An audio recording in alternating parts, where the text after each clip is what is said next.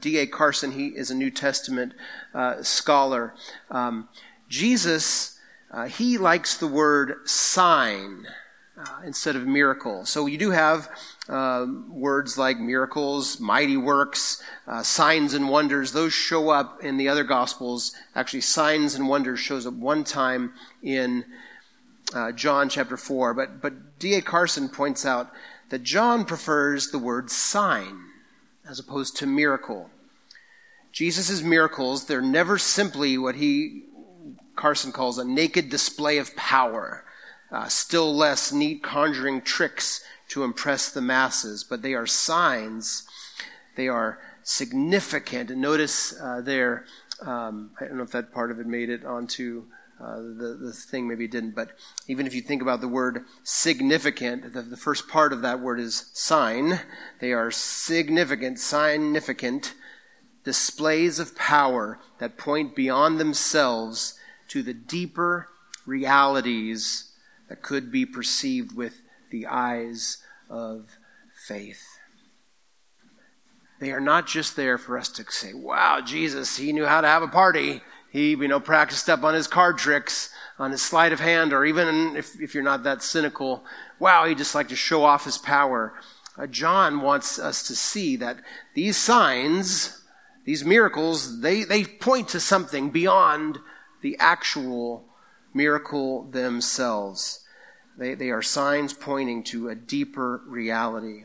So fast forward for a second into John chapter 20. It's on the screen. This is one of the theme verses for the whole book of John. If you've ever studied John, you get to this at the end, and it's worth us not bearing the lead, so to speak. So at the end, John, the apostle, who's the one writing, he makes this comment about what he's written. He says, now Jesus did many other signs in the presence of the disciples, which are not written in this book, but these, so the 7 in particular that we'll look at, but these are written, and here's why John wrote these, so that you, and that includes us. Let me just pause, parenthetical editorial comment now from Paul O.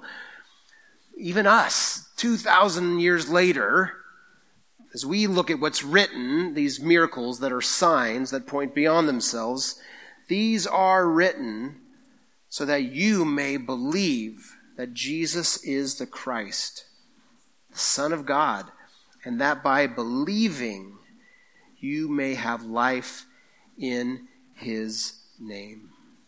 That is the point of these miracles. But let's try to keep that word sign as the main one. John records 7, again 8 if we count the resurrection. And they're not there simply for us to marvel, although we do and we should. But they're written that we might believe. In the Bible, the word believe is basically the word trust. It can be translated that way. We could say, these are written so that you may trust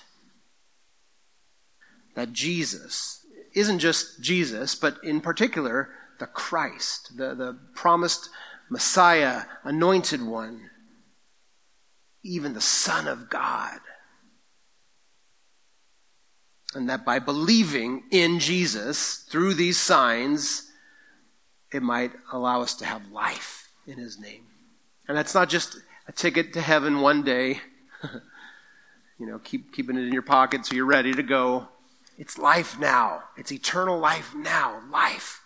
The way we are meant to live life. Connected back to God. Rightly restored to God through Jesus. Which is one of the reasons he came. He came to forgive us, to redeem us. All these different truths that are part of us having life in his name. And so I hope you'll join us over the next several weeks. We in our email put out every Thursday or Friday a little blurb about the message, and we'll put in there the text so you can read ahead and think it through. But we want to see how these miracles, these signs, in fact, point beyond themselves to deeper realities, and that we might believe. And if we are already believers, my prayer is that we'll be strengthened in our trust and belief. And if you are somewhere in process that as you encounter Jesus with us over these next 7 to 8 weeks, you'll come to believe as well. So that is where we are going. If you haven't opened to John 2 yet, the passage that Jan read, I would invite you to do that now. John chapter 2. And as you heard it read, some of you no doubt might be familiar as well with this account, this miracle, this sign of Jesus turning water into wine. It's an unusual account. Jump to verse 11, and again, I'll have this on the screen just for a second if you want to look up and see it. Again, at the very end of the account, this is what John the Apostle writes. This, that is, water becoming wine, the first of Jesus' signs, the apocryphal accounts of, toddler Jesus running around making clay, things become animals, or, if you've ever read any of that stuff, it's make-believe, those accounts. This is the first thing Jesus did as far as a sign. And John says he did this in Cana in Galilee, and in doing it, he manifested his glory. This is another big theme in the Gospel of John, the glory of God. In John chapter 1, we don't have time to look at it. This always happens to me. I decide we're going to look at these 7 signs, and then studying this sign, I just start to want to, you should really go back into chapter 1, and we can't, we won't, but I'll highlight things along the way. And in John 1, John says that Jesus came full of grace and truth, and it says that his glory was beheld, because he wasn't just a man. Again, I mentioned in the announcement for Sunday Night Theology, we believe in one God. We are monotheistic, but in believing in one God, he exists and has eternally existed in 3 persons, not 3 gods, 3 persons, and personhood is different than the existence of God, and it's mysterious. The second person of the Trinity, God the Son, came to earth some 2,000 years ago and took on flesh. So he was the God-man, and his glory was on display in those 3 some years. And his glory was most especially on display through what he would accomplish on the cross. But his glory was on display, his majesty, just the fullness of who God is. That's the idea of glory. I remember years ago hearing of a rugby team. Rugby, it's that sport that's kind of like American football. Yeah. Well, anyway, some rugby team somewhere halfway around the world, I think in Australia actually, on their rugby shirts, they have the motto, "We play for glory." Yeah. Doesn't that just make you want to play football? Well, anyway, we get it though, right? We hear that. Like, okay, yeah, sports team. They play not just to win a game, not just to win, their league, their season, but for glory. Like the fullness of everything. So God's glory, the fullness of who he is and his attributes, that is his nature, and right? Jesus came and his glory was on display. And so this first sign, somehow turning water into wine, really? That first sign manifested his glory. And then it says, his disciples believed in him, had trust, faith in him. And it's interesting to remember, as I said, this is early in Jesus' 3 years. In fact, there's probably only 5 of what we think of as like the 12 apostles, right? The disciple core. At this point, there's only 5 or so with him. In John 1, they're named. So this is early on. In fact, if we were to now try to find, this story isn't recorded in Matthew, Mark, and Luke, but if we were to line it all up, and there's a great book called The Harmony of the Gospels. A.T. Robinson's been around for years. Wonderful tool. You can probably find it online. It seeks to harmonize Matthew, Mark, Luke, and John, so you could kind of chronologically follow. Well, this happens early. Okay, this is like right after Jesus' temptation in the wilderness and those things. This is like the very, very beginning of him going out as a first century rabbi teacher. And so the first miracle, sign that points beyond itself, manifests his glory. So I want to just walk through this and kind of lingering in the background, we should be thinking, how does turning water into wine manifest glory? Andrew Wilson, he's a writer, and he writes this. It's interesting, kind of makes the point. The first sign that manifested his glory and caused his disciples to believe in him was quite literally a party piece. He went to a wedding and turned 150 gallons of water into fine wine. I mean, if you just think about it for a second, right? He didn't heal somebody for his first sign. He didn't walk on water. He didn't raise anyone. He didn't make a blind person see. He turned water into fine wine. Why would that display his glory? And really, can we trust this? Anyway, let me read one more quote. This is Tim Keller writing, and he notes that Reynolds Price, who was a very prominent professor of English literature at Duke University for many years and a celebrated novelist, wrote an interesting book called The Three Gospels, in which he translated and analyzed the Gospels of Mark and John, and then wrote his own version of the life of Jesus. And speaking as a literature expert, he argues that the Gospel of John is not a work of fiction, but rather was written by the hand of a clear-minded, thoughtful eyewitness to the acts and mind of Jesus. And here's the point. One of the many reasons for his conclusion is this account of the first miracle. Price asks, why invent for the inaugural sign of Jesus' great career a miraculous solution to a mere social oversight? No one would have made something like this up. Right? If you were going to make up a story of Jesus and his first great sign, proving that he was transcendent and could do things, you're going to have him turn water into wine? This, to help this wedding party save face, right? You wouldn't think to make that up. And so I think that's worth us considering as we dive into this. But like one of my mentors used to say, what must God be like? I mean, and what must Jesus be like that he would do this? So let's dive in and look a little bit at this account. So John 2, and we'll look first off at verses 1 and 2. On the third day, there was a wedding at Cana in Galilee, and the mother of Jesus was there. Jesus also was invited to the wedding with his disciples. So raise your hand if you've been to a wedding.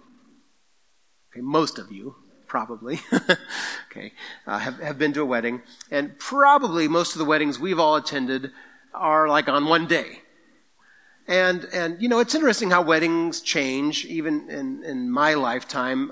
This summer, Kristen and I will celebrate our 30th anniversary. And the way weddings were done 30 years ago, it's different than now for sure.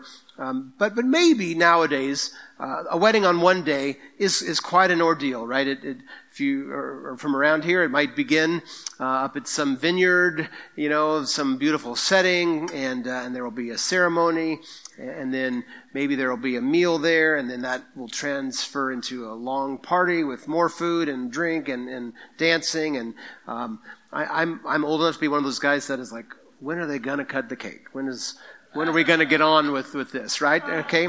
Because kind of, again, back in my day, it was kind of got to it and so on. And the cake was kind of like, okay, this thing is finally almost over, and so on. I know my kids are thinking, oh, what's Dad going to be like when it comes time for our wedding? We'll see. In Jesus' day, weddings were dramatically different. They weren't one day. Weddings were long, a week long, and they were joyful occasions for all of the families, and it was a community event, so much more than it is nowadays, right? Nowadays, grooms and brides, they have to make their list, and they have to cut down people, and no, we can't invite those friends of yours, and no, we only got this many seats, and the catering cost, in first century the world, this was a community celebration. And so this is not far from Nazareth, where Jesus would have grown up, and so all we can really do is infer some things. The mother of Jesus was there, so she must have been connected. And the fact that she's going to point out to him that they've run out of wine means maybe she was asked to help, but, maybe everybody kind of did. But Jesus was invited too. And because he is a rabbi and just sort of coming onto the scene, he's got some followers. They get invited as well. Again, we don't know the full extent of Mary's involvement, but again, obviously, there's some involvement because we read verse 3, next verse, when the wine ran out, the mother of Jesus said to him, they have no wine. So this is, again, in its context, it's important for us to feel the weight, like an embarrassment for this groom. It was the groom's responsibility and his family to provide. And if this is a big community event and now there's no wine, he's going to be embarrassed. And in a culture that valued so much more issues of shame and honor and dishonor and all that went into things than we do here, this was a big deal. And so Jesus' mom simply states to Jesus, they have no wine. So why did she come to him? Again, she hadn't seen him doing, little miracles, around as a kid. But let's think of what we do know. We know that when she was pregnant, an angel visited her and told her, what's going on inside you is from the Holy Spirit, and this one is going to redeem. He's going to save. And Mary grasped as much as she could that truth about who he would be. And then as he grows up, we learn in Luke's account that at about 12, they had gone to Jerusalem and Jesus stayed back. And again, it wasn't kind of like our day where we can all pull out our phone and track everyone in our family. Oh yeah, this kid's over there, and ping them and, get everybody together, right? They traveled in families, and so they were making their way home back to Galilee, and they realized sometime later, Jesus isn't here. And so they have to go back, and they find Jesus with the teachers, and he makes the statement that he's about his Father's business. But then the scriptures are silent on the life of Jesus. But we do know it says in Luke there that he learned obedience. He was a boy living at home, but he hadn't manifested his glory yet. So all these years go by, and we also know that Joseph was a carpenter and Jesus became a carpenter, and we infer that at some point leading up to now in the life of Jesus, his earthly father dies. So at some point, Mary had to rely on her son, and she had other kids, but Jesus was the oldest, and she had come to rely on him if she needed help. A lot of moms in the room probably can relate to that, relying on their kids, their older kids, for help along the way. Again, we're inferring, we don't know exactly.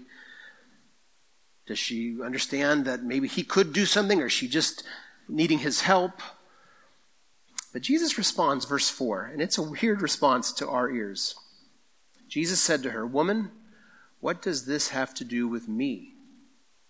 My hour has not yet come." Now, if he were a younger kid, he might have got a smack for calling his mom woman. But here's the thing. There's no like, well, the Greek word really means, no. This is an expression of what one scholar calls polite distance.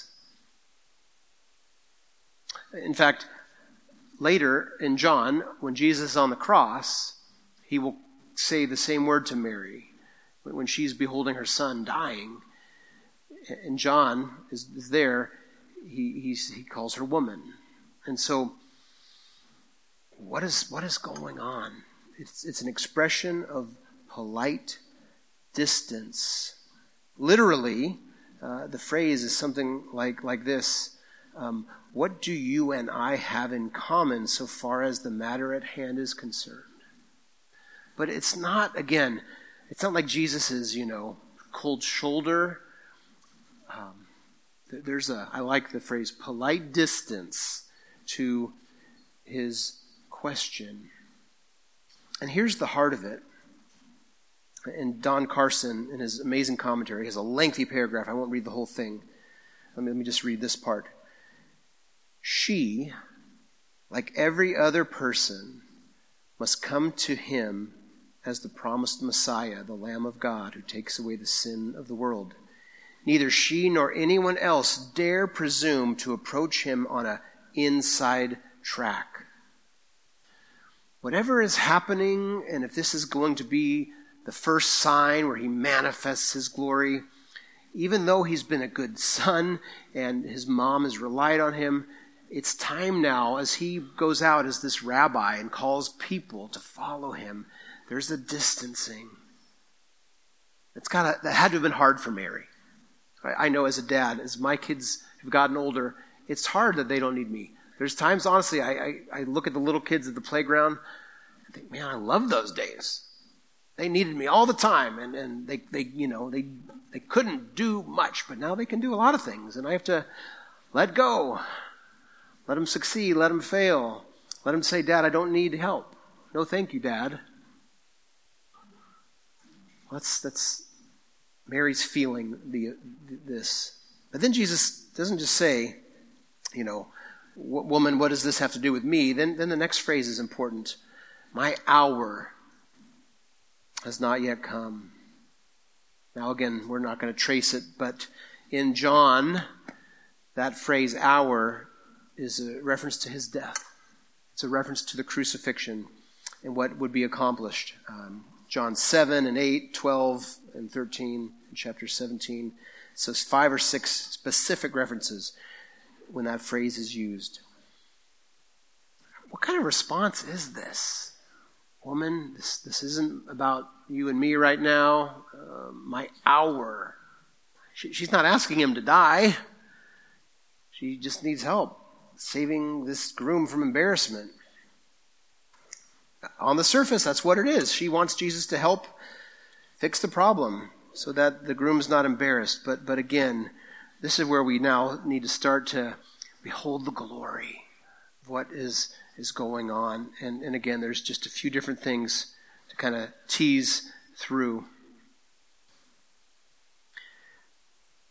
Wine was, like it is today, a beverage of celebration and a beverage used in parties. And especially in the Old Testament, passages like Isaiah 25:6 that speak of the end of the age when the Messiah comes and the new earth and all of that comes. Isaiah 25:6 says, on this mountain the Lord of hosts will make for all peoples a feast of rich food, a feast of well-aged wine, of rich food full of marrow, of aged wine, well refined. Or Jeremiah 31:12, they shall come and sing aloud on the heights of Zion, and they shall be radiant over the goodness of the Lord, over the grain, the wine, and the oil, and over the young of the flock and the herd. Their life shall be like a watered garden, and they shall languish no more. And there's plenty other references in Hosea and Joel and Amos. So when the Messiah comes in his fullness at the end of the age, wine is going to be part of things because we're going to celebrate and enjoy an amazing meal. And here Jesus is at a wedding. And at this wedding, wine was important. So maybe Jesus is aware that one day when his time on earth is done and he's accomplished what he came to earth to do, and then at the end, yeah, there will be wine then, but that time is not yet.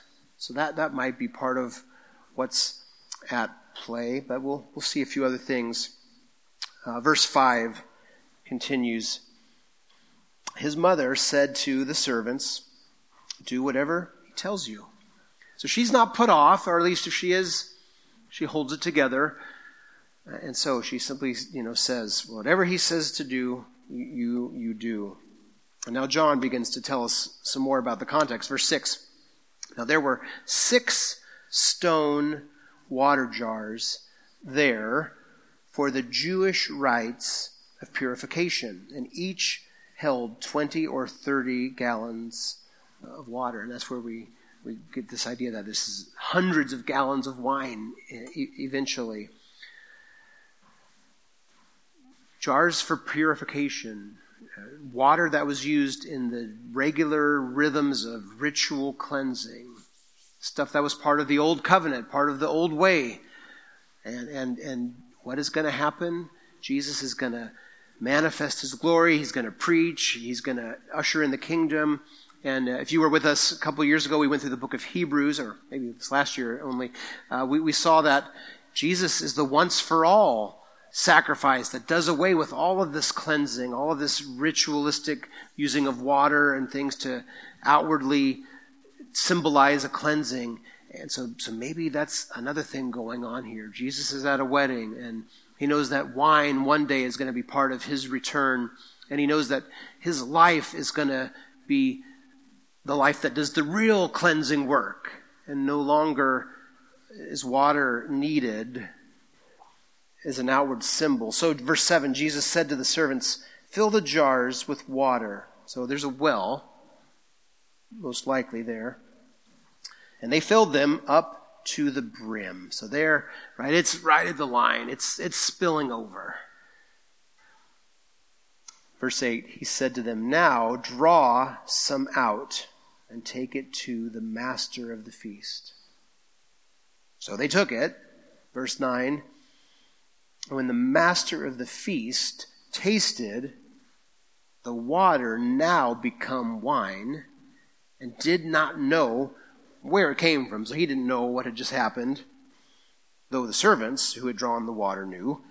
The master of the feast calls the bridegroom, who's maybe aware, maybe not aware of what's going on. Maybe Mary and the others are trying to not let him know of this embarrassment that could be happening. But at any rate, the bridegroom and his family who are responsible get brought over. Verse 10, they said to him, "Everyone serves the good wine first, and when people have drunk freely and the effects of the good wine are kicking in," that's parenthetical, "then the poor wine, then the cheap stuff comes out, the $2 chuck, the wine in the box. That comes later. But you've kept the good wine till now."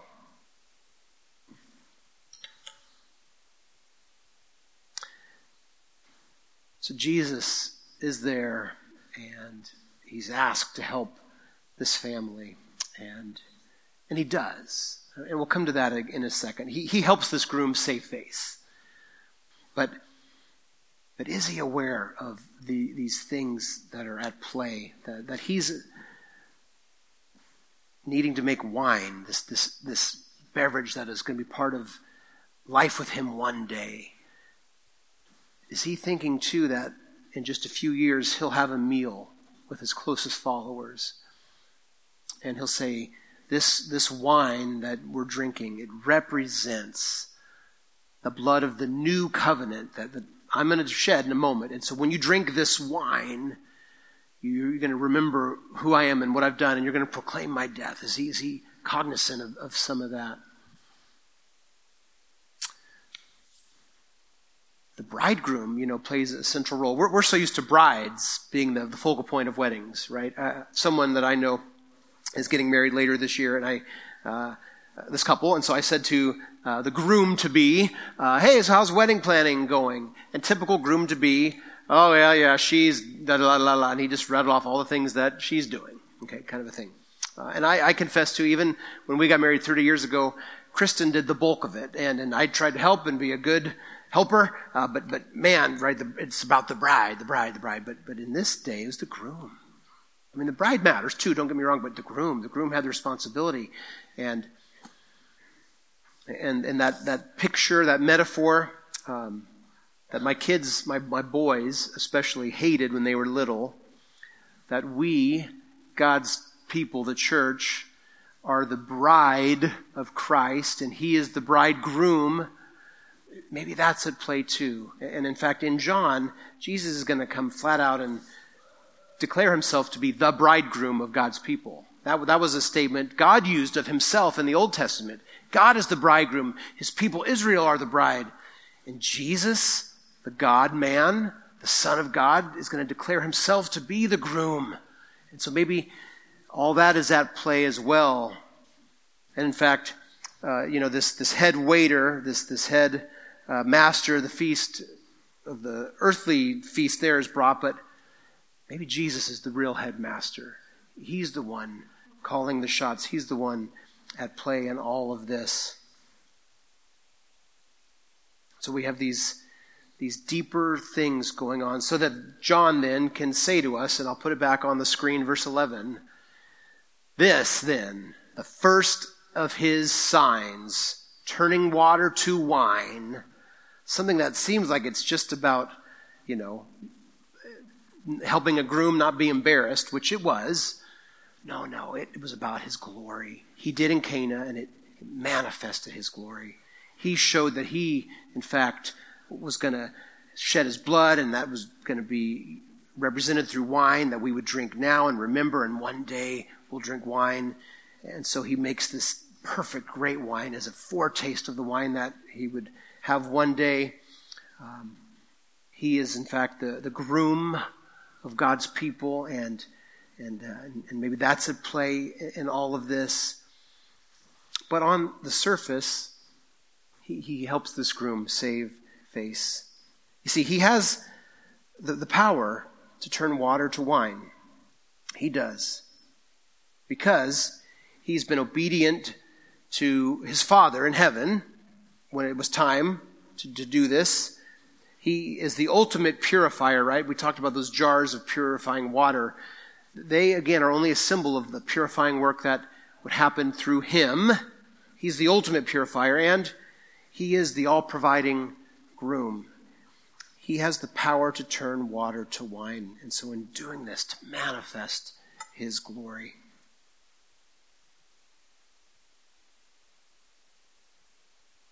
He also has the power to change lives, and that's maybe where it starts to hit us.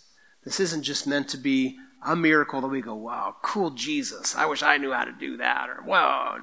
No. His glory has been manifested in this account.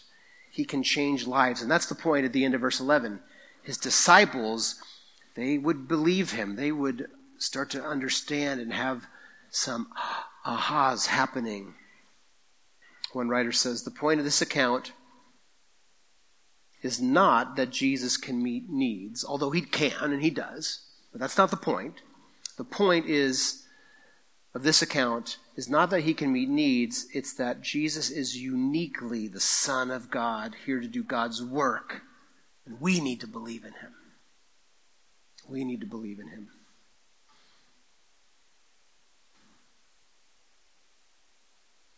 But he meets needs too, and that application is there. He even though it's this polite distance, he honors his earthly mother's request for help. He meets a need. He helps this groom save face in a culture that some writers note that he may have, the groom may have been financially liable. Like if people got upset and left, over this, there's some indications from that time that the bride and her family could, what we would call sue the groom for having a terrible wedding and a terrible party. So Jesus does meet some needs.